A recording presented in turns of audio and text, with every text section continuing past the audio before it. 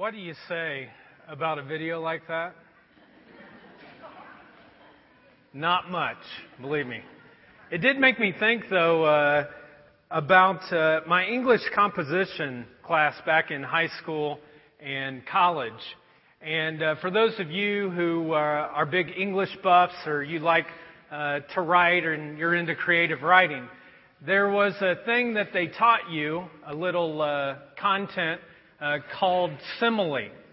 And simile basically is where you take a concept and you try to describe what it is like by comparing it to something else. For example, like that video right there. That video was like the painful experience of going to a dentist office, sitting in the chair, and having all your teeth pulled, you know. That's what simile is. It's like something. And so I found a list on the internet about college freshmen when they first come in that they have to learn this concept of comparing things in their English class. And here's kind of a top 5 list of what college freshmen did by using simile. Number 5, her hair glistened in the rain like nose hair after a sneeze. Number 4, I like this one. From the attic came an unearthly howl. The whole scene had an eerie, surreal quality. Like when you're on vacation in another city and Jeopardy comes on at 7 instead of 7:30. Number 3, her date was pleasant enough, but she knew that if her life were a movie, this guy would be buried in the credits like the second tall man. Yeah, I wondered if that was very funny myself. Thanks for laughing. Appreciate that. Number 2, the hailstorms leaped from the pavement, just like maggots when you fry them in grease. Yeah, never done that before.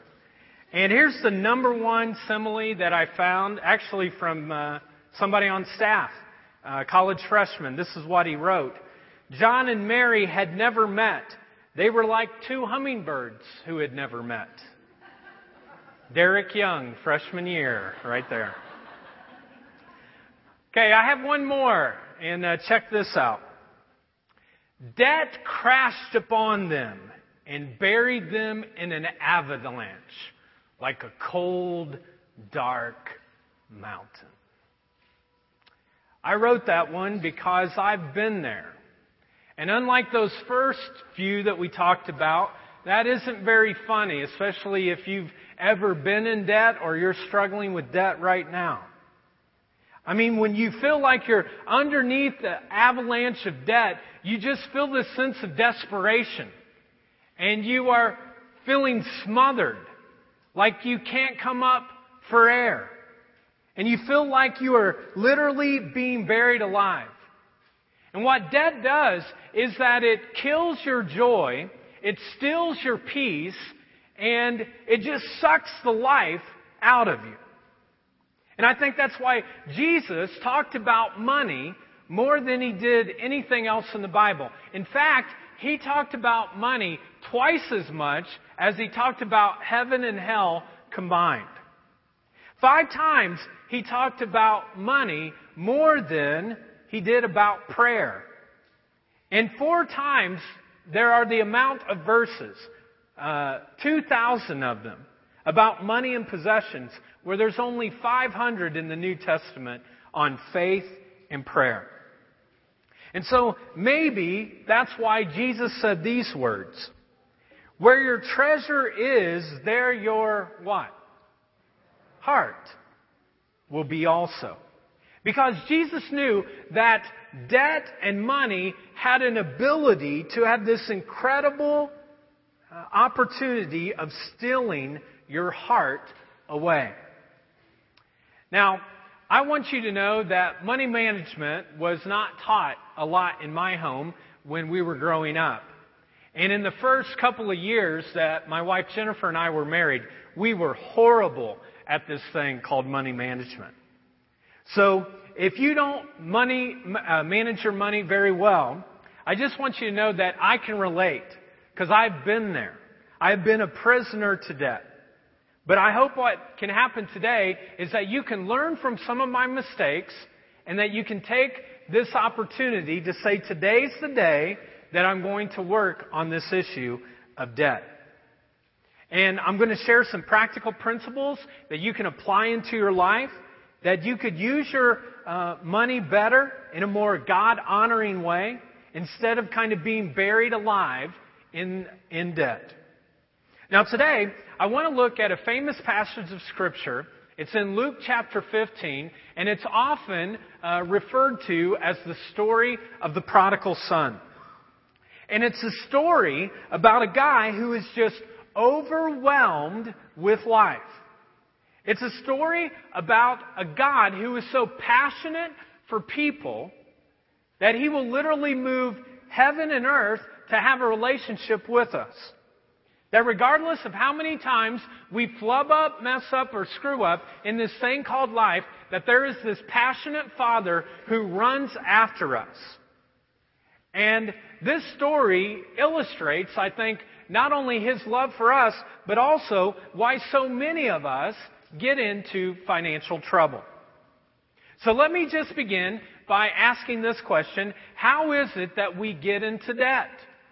And I'm going to give you kind of 5 financial mistakes that the guy in this story makes through his life and that he falls into. Here's the first one: overestimating the importance of wealth. He just overestimates the importance of wealth. In Luke chapter 15, this young guy is consumed with what I call the myth of more. You know what the myth of more is, right? If I just get more, then I'll be satisfied. If I could just get more cash, if I could just have more wealth, then my life would be exciting and full. And that gets so promoted in our culture today. Any of you know who this guy is? It'll come up on the screen. Who is that? Donald Trump. The man who has the worst hairdo in the world. I mean, he would be better just to shave it off. You know what I mean? Just let it go. It's not going to come back.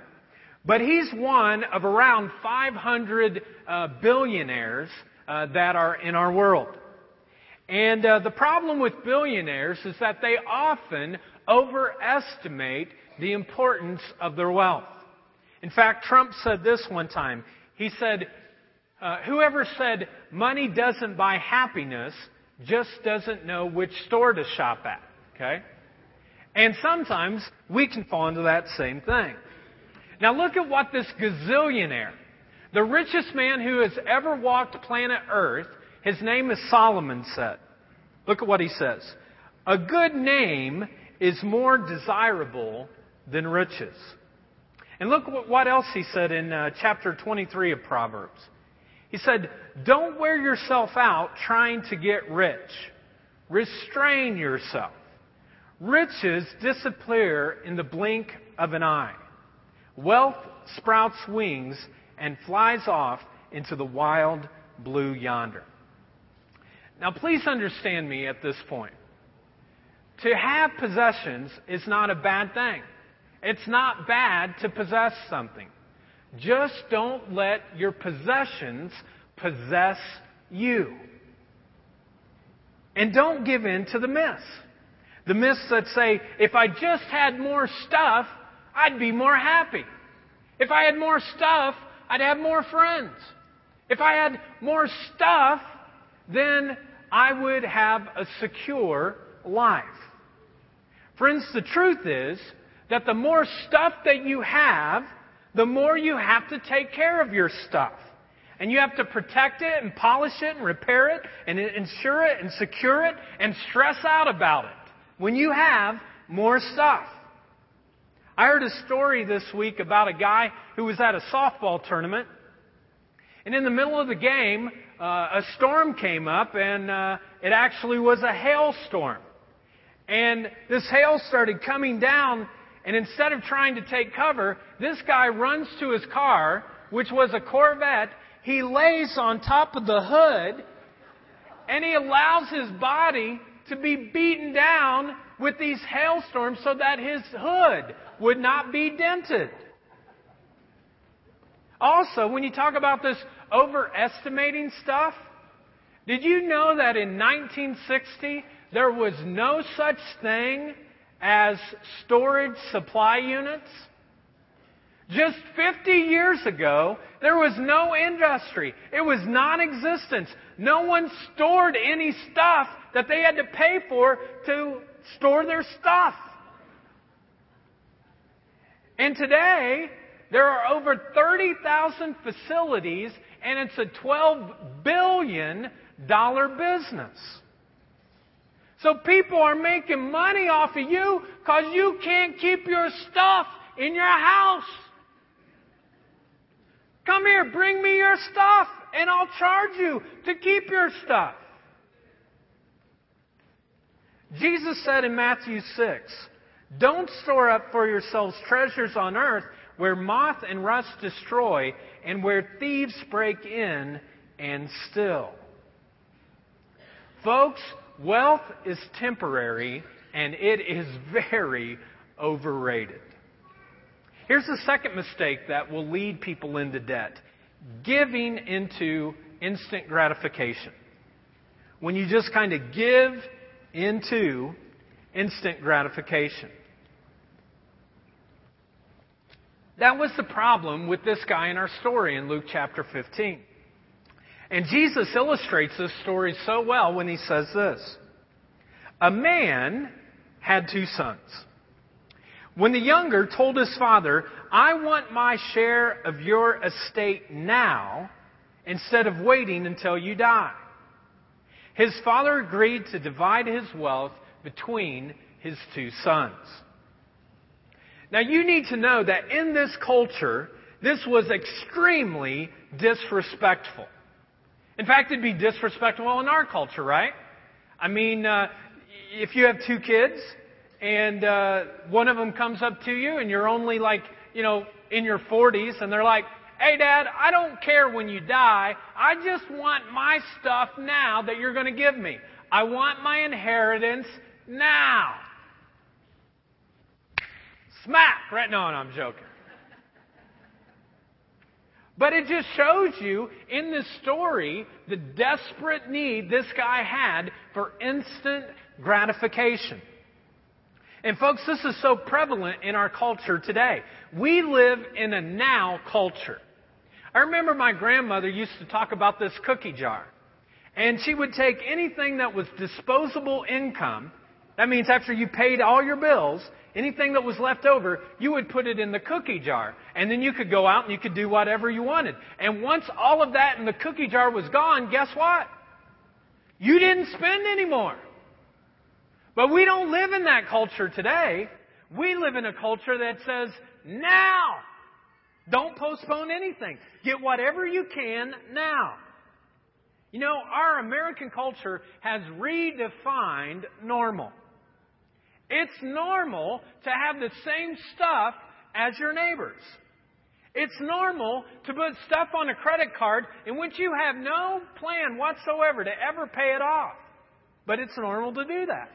It's normal to live at a level that took our parents 25 years to get to, and we want it now. Did you know that 81% of all college graduates, when they walk across the stage and they get their diploma, that they leave with $4,000 worth of credit card debt? Not alone their student loans. You know what student loans are like? They're like a family pet. They never go away. They're just like always there.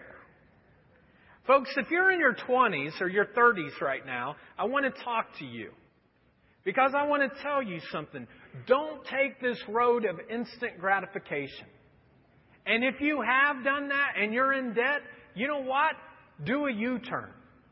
Go back to living a life that is balanced.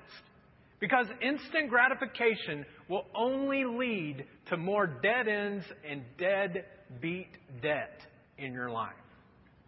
You need, if you're in that age, to stop going down that road and to get on the road of contentment.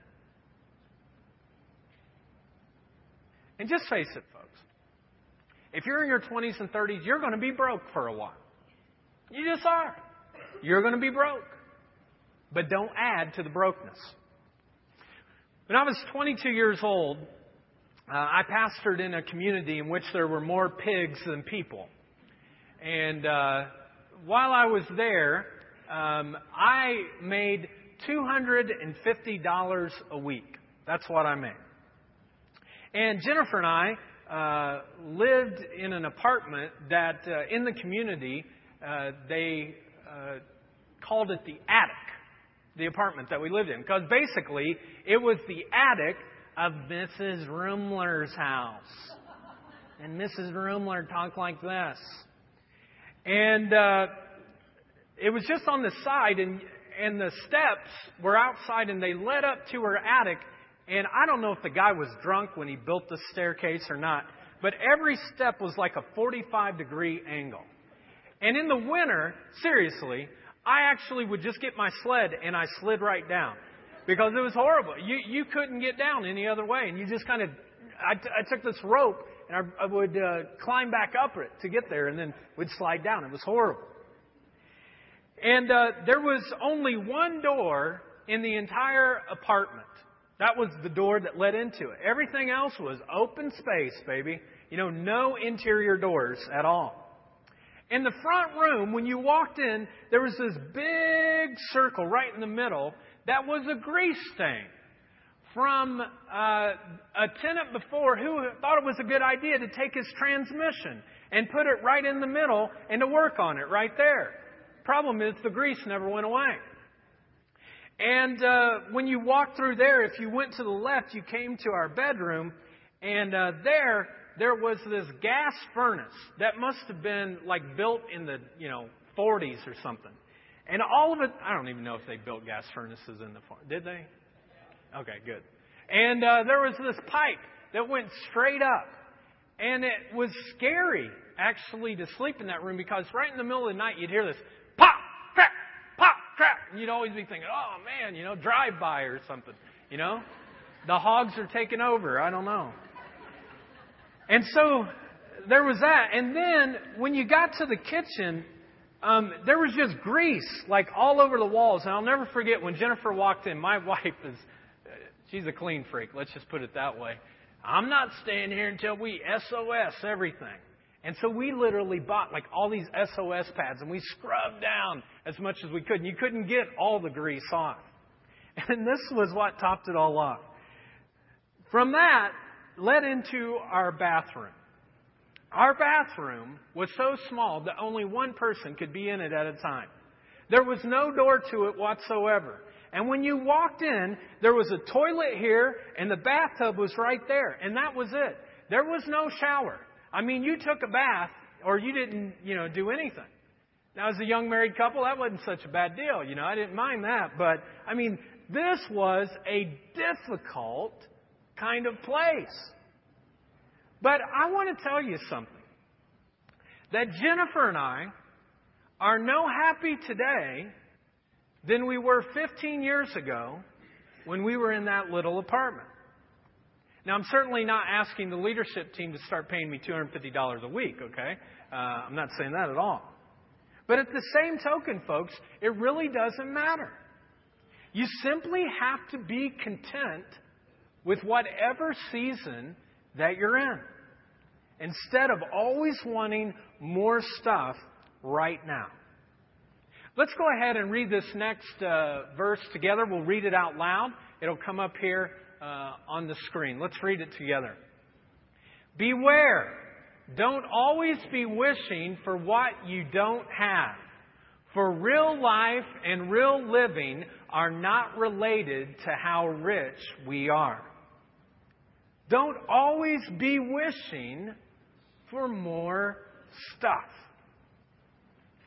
Anybody here ever make a decision in an impulsive way? Oh, look at all this holy people. Oh, no. I'm the only one, right, that's ever made an impulsive decision. I mean, the kind of thing in which you see it and you're like, I've just got to have this. I've got to have it right now. And now you still have it. And even though you're still paying on it, you don't even like it anymore. I know people who you actually own things, but you don't have it anymore. You're just still paying for it. And it happens with cars all the time, doesn't it? I can't tell you how many young guys I've counseled in my office where they get the first job and they're single and so they got some extra income and they decide, I'm tired of this 1985 Ford Taurus. I'm going to get me something that's a real ride. And so I try to convince them, hey, don't buy something new because when you take it off the lot, it's like depreciation right in half right there. Go to a used car place and you'll be fine. And they're driving and they're heading towards the used car place, but they see the car dealership. And they just think, I'll just pull in there for a second and see what they have. And they walk inside that room, that showroom, and there they see right in the middle this black, glistening SUV. And they just can't resist. And they're looking at it and they're like, that's my car. That's my ride. They even imagine, driving down McGalliard, just kind of boom, boom, boom. And everybody watching them. And they're like, yeah. And then they finally come to their senses and they're like, all right, I really can't afford this. But if I don't buy another pair of jeans for the next 3 years, and for the next 16 months, I don't eat breakfast and I only do lunch 2 times a week. I think I can do this thing. I think I can swing it. And they sign up for it and they drive away in their dream ride. And then 2 months later, they're broke, they're bored, and they wish that they would have done something different because now they have this payment book that looks like an encyclopedia that they have to pay for. And that person learns in that moment what it means to live upside down. Folks, resist impulsive buying or spending, especially when you know you can't afford it.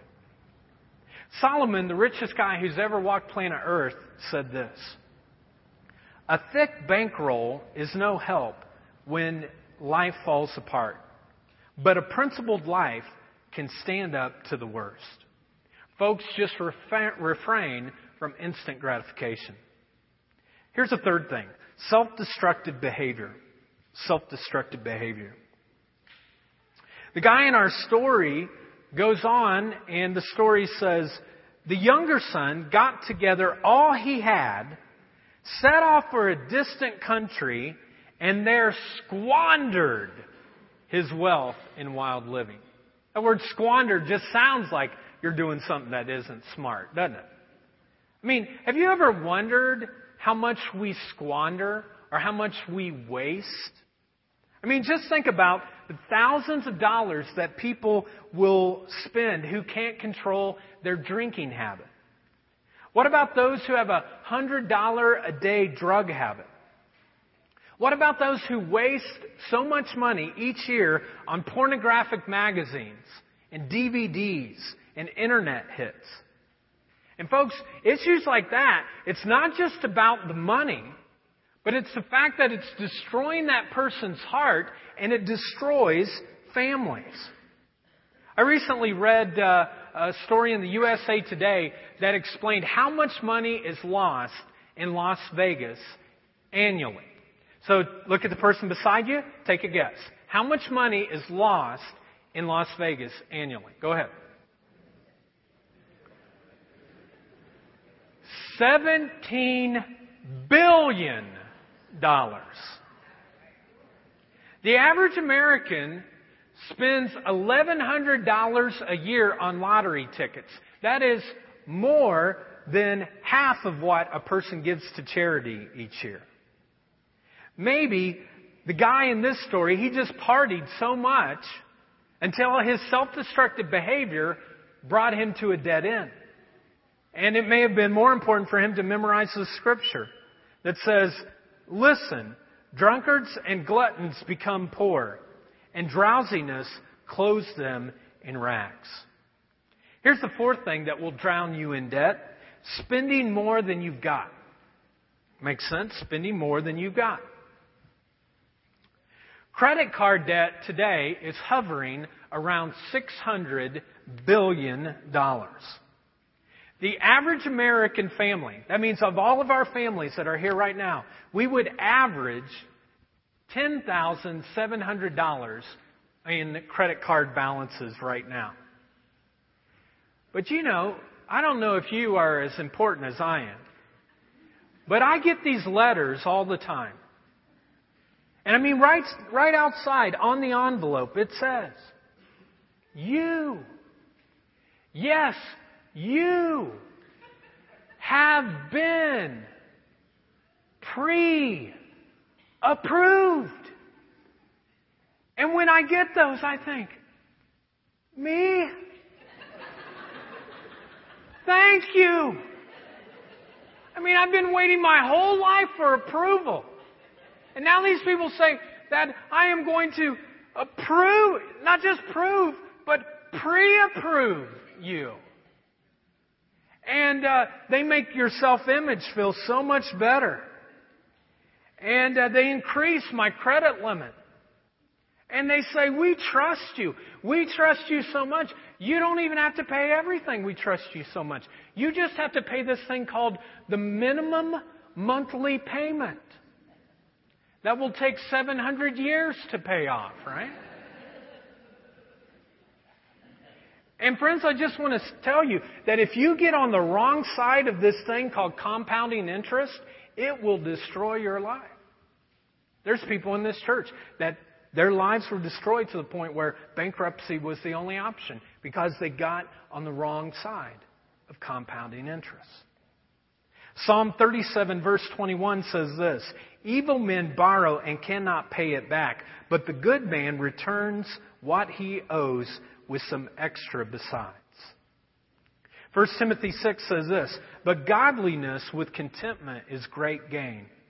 For we brought nothing into the world, and we can take nothing out of it. But if we have food and clothing, we will be content with what we have." Last mistake that leads us into debt: being unprepared for storms. Being unprepared for storms. Look at verse 14 in this story in chapter 15. "About that time, this guy ran out of money. A great famine," isn't that the way it always hits? "A great famine swept over the land, and he began to starve." There are so many people that are unprepared for the storms of life. Newsweek recently reported that we have finally hit the point as an American culture in which our savings account, like the average savings account of the American, is in a negative balance. We don't have any more savings. You see, no one is prepared for storms when they're going to hit. Look at what it says in Proverbs 27. "A prudent person foresees the danger ahead and takes precautions. The simpleton goes blindly on and suffers the consequences." Proverbs 21:20 says, "Stupid people spend their money as fast as they get it. A wise person saves for the future." Now, folks, kind of like I said last week, this is not to bring fear to our lives, but this is so that we could live a more wise life if we prepare for storms. Because storms will come. Car repairs come. Emergency room visits come. Kids get ear infections a lot. You can lose your job. You can have your salary go down. Sometimes you're called to take care of your elderly parent. Now, I'm realistic enough to know that you can't prepare for every storm in your life. You just can't do that. But when you wisely plan, all of a sudden you give yourself a margin and allowance for the unexpected. Folks, storms are going to come, so you have to be prepared. Now, that's how you get into debt. And if we stopped there, you'd be like, great bunch, thanks a lot, I could have stayed home today. But what I want to do now, I want to turn it around and let's look at God's Word on how we can get out of debt. How can we get out of debt? How can we climb out of this thing called debt? The first thing you have to do is you have to acknowledge the reality of where you are at. You have to look in the mirror and say, this is my financial picture. Don't try to make it look better. Don't try to make it look worse. You acknowledge where you're at. And that's what this guy does in Luke 15.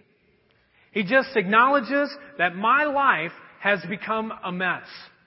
And the reality is, whether it's finances or anything, and people in Celebrate Recovery will tell you this all the time, it doesn't matter. But if you want to recover from anything, the very first step is to look in the mirror and say, my life has become unmanageable.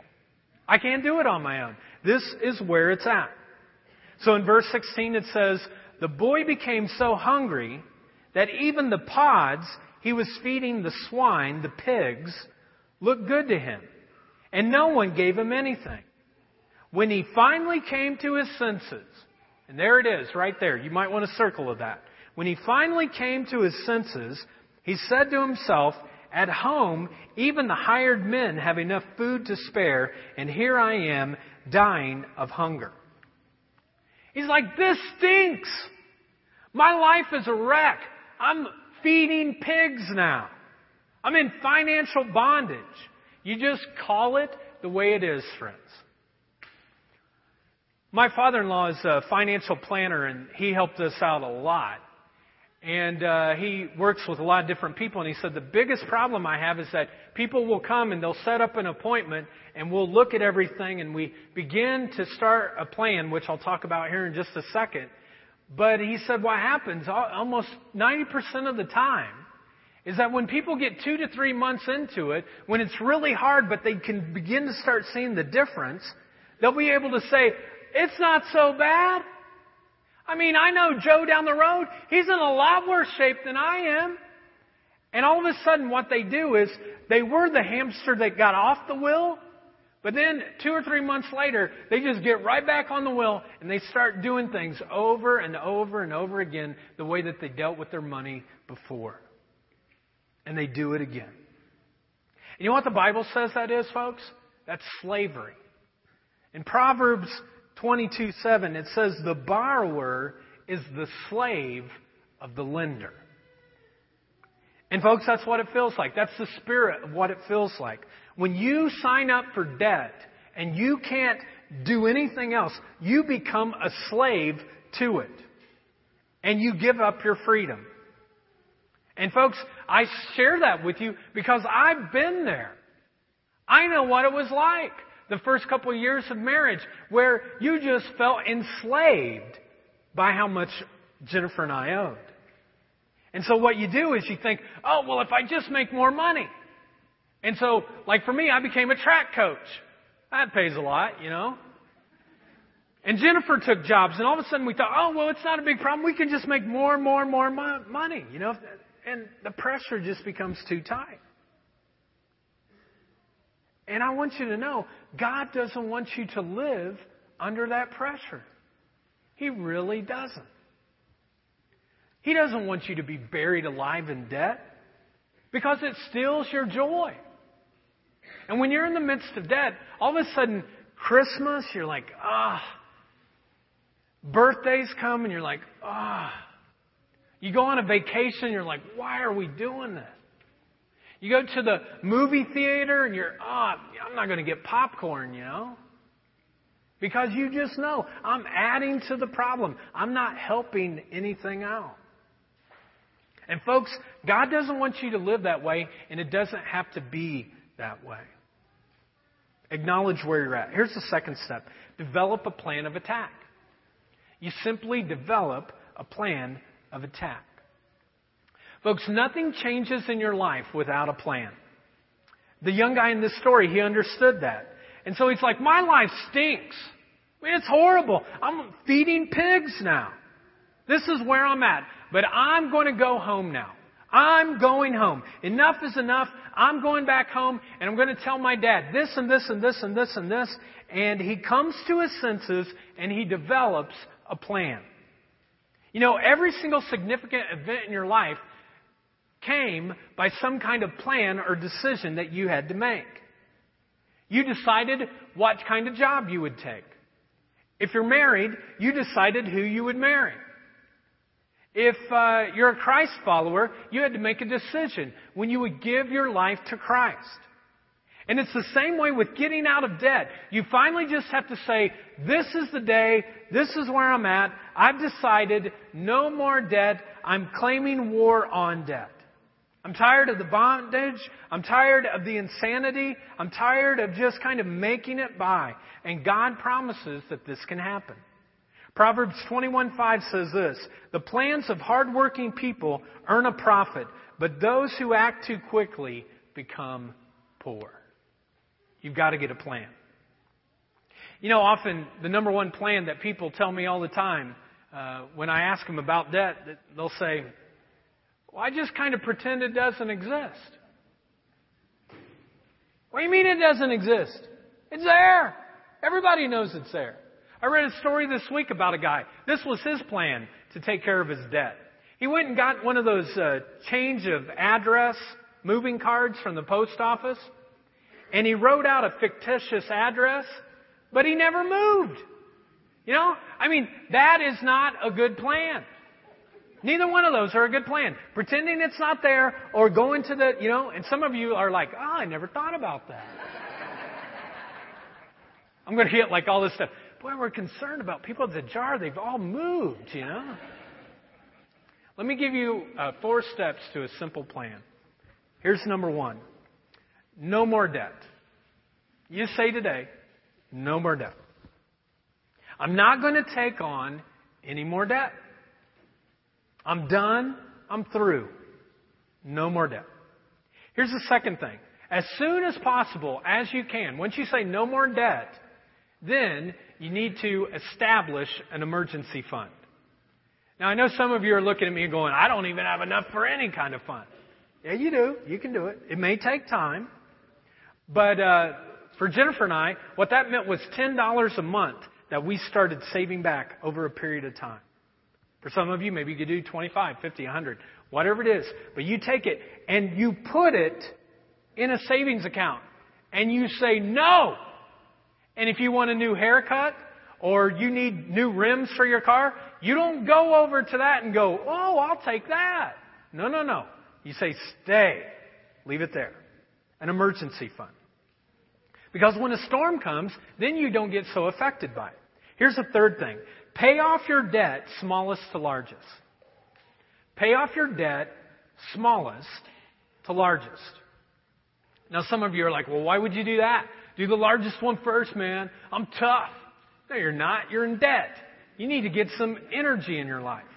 So you take the smallest thing that you have a debt on and you start working on that. And when you pay that off, I'll never forget when Jennifer and I paid off the first credit card. We were like, it's like breathing free. So you pay off the smallest thing first and you get some victory and all of a sudden you check things off your list and you're like, this is it. This is working. Because you have a plan now. Let me just say that if you're married, make sure you guys talk about this together. And when you sit down, don't have an accusing finger and go, I knew that you paid for all those video games, you know? Or whatever the thing is, you know, that is there. Those Longaberger baskets, my gosh, I could take those baskets and burn them, you know? I mean, just don't do that. You sit down honestly, humbly, ask without pointing fingers, and you say, all right, no more hiding stuff. You want to help your marriage right now, today, if you're married? Just say you're not going to hide stuff anymore. You're going to be honest, especially with your financial picture. Did you know that 54% of all marriages end in divorce because of this issue? It's not about the sex. It's not about the in-laws. It's about money. Friends, the vows did not read, "Till debt do us part." Okay? That's not what it's about. Don't let things win in your life. You sit down and you work through it. Jennifer and I had been married 2 years, and we were in huge credit card debt. And we finally decided we got to get this thing, in control. We're only in year 2, And so we sat down and we started to work at it. The problem was, Jennifer and I, neither one knew how to do a budget. So we had to humble ourselves even more. We had to ask a friend of ours who was an accountant to come. And he brought this ledger sheet out, and we started writing down all the things. And he said, if you do this plan, I think in the next year, you could be out of debt. And all of a sudden, he started writing all these things down. And one of the things that he found out with us is that we used the credit card to go out to eat all the time. We're like, no problem, man. God, I'm hungry. Come on, And we would just do that constantly. And it got way out of control. Also, as we sat down, we realized that we were only giving 5% of our income to God. I'm the pastor of the church. And all of a sudden, we felt this real commitment that we would increase our giving by 1% when we chose this plan until we got to the 10% number that God encourages Christians to give. Now, to do all of this, we had to cut some things. And one thing was we had to cut up our credit cards.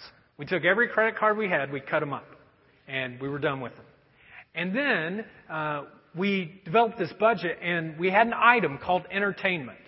You know what the budget amount for entertainment was before we started the plan? Whatever we wanted it to be. And now all of a sudden we had to do a budget. Guess what that number was? $10. Jennifer and I would go to the local Pizza King that was right down there, and we would order a medium pizza. And they'd say, oh, we're running late. No problem. Take your time. And they would bring this pizza right in front of us. Once a month, that was our entertainment. And that pizza would sit there. We would just eat it slowly. Slowly. They'd be ready to kick us out. And we're like, no. We're not done with our entertainment yet, And we just keep on eating. And, but I'll tell you what, after a year, folks, we were out of debt, and we haven't been a prisoner to debt since then. And I know that I don't understand all the realities of your life, but I have a feeling that there are some people here today that if we looked at your debt today, you would say, I feel like I'm in a prison. I feel like I can't get out. And I just want you to know that there is help.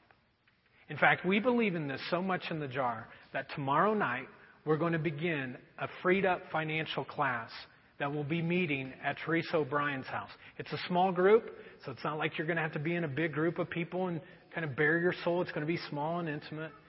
And a couple people who have both struggled with finances in their life but have kind of turned the page for that will be leading this class. And it's at 7 o'clock. Childcare is provided. And for some of you, it would be the best decision of your life if you did that. Proverbs 14:23 says this, hard work always pays off. Mere talk puts no bread on the table. So folks, once you get the plan and you start doing all these things, the last thing is you have to do it now. Don't wait till tomorrow. A lot of people are like, I'll wait. I'll get around to that. No, you won't. You should say today, I'm doing it now. I'm writing it down now. That's what the kid in our story said. I'm going home. I'm going home now to tell my dad. Proverbs 6:10 says this, a little sleep, a little slumber, a little folding of the hands to rest, and poverty will come on you like a bandit. You know what insanity is, right? Recovery says this all the time. It's doing the same thing over and over and over again and expecting different results. That's insane. Because the reality is the bills are still going to keep coming. The credit card folks are going to keep on calling. So don't put off developing a plan. Do it now. You owe it to yourself. You owe it to your family. You owe it to God to do it now.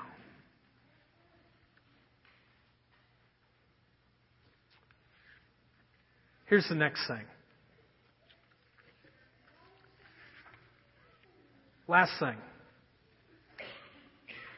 Humbly ask your Father for help. You just simply humbly ask your Father for help. That's what happened in this story in Luke 15. It says, the boy returned to his father, and while he was still a distance away, his father saw him coming. Filled with love and compassion, he ran to his son, embraced him, and kissed him. You know what, gang? That's what God wants to do for you. If you would just come to Him and you would say financially, this is my picture, or this is where my messed up life is, God isn't going to say, screw you. You messed up. It's your fault. No problem. God, whatever. Get out of here, you screw up. God doesn't do that. In this story, He runs to us.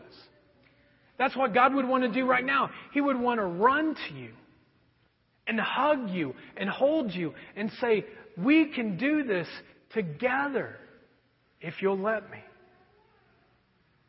I mean, He really does want to help. It just begins when you humbly give yourself to Him. You know, I love to play basketball. And I've told you this many times before. But I'll tell you what, I'm sad now. I mean, I'm just horrible. I get on the court and it is just bad news. In fact, I have a partial ACL tear right now from playing basketball. You know what that's a cause of? You're old and you're no good. Okay? That's it. And if you're a guy around my age, around 40, you know what I'm talking about. I mean, your mind is like, man, I'm going to juke this guy. I'm going to go there. And your body says, no, no, no, no. You're not going there. You're never going there again, you know. And it's hard. But one of the things that I've learned is that I have some limitations now in my life. And we've all got limitations. I mean, there are just some things in your life that you cannot do on your own.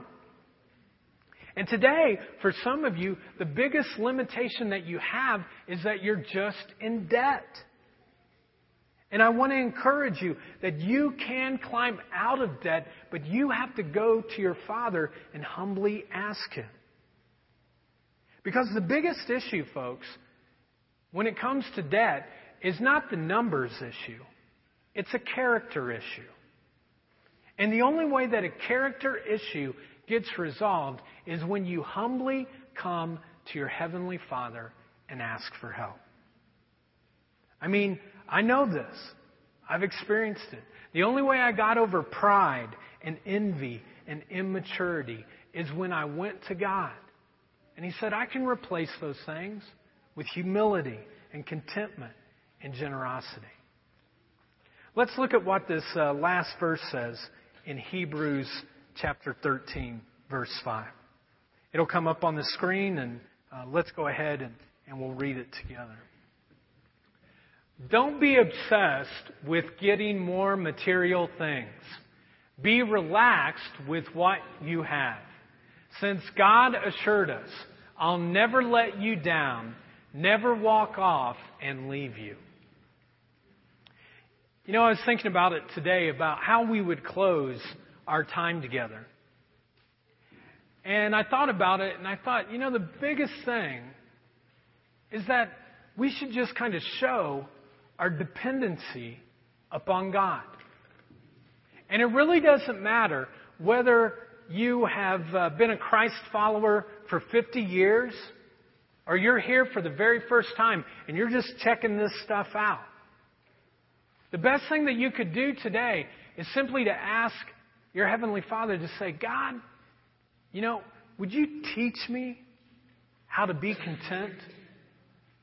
Would you teach me that you really are more than enough? God, that in this moment, that you would just show me right now that you are for me and that you have the power to help me through this time. And so I kind of thought about it, and I thought, we just need a time maybe just for us to connect with God and for us to worship Him. That He really is truly more than enough. So let's stand. Let's have a moment with God, and then the band will kind of lead us.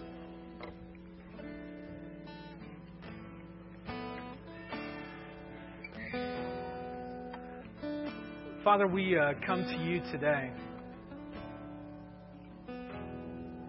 and we need a moment from you. For some of us, God, if we were honest and we acknowledged exactly where we're at, God, the debt would just feel so overwhelming. But God, we know that you can do all things. And so I just pray right now, God, that you would give folks a moment just to connect with you.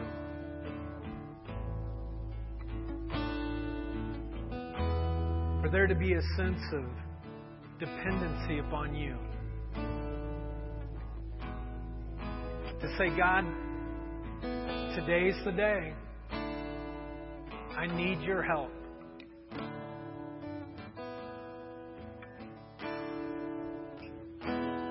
Help me to see that you really are more than enough. Give us that moment, I pray right now, through the power of your Holy Spirit. In Jesus' name.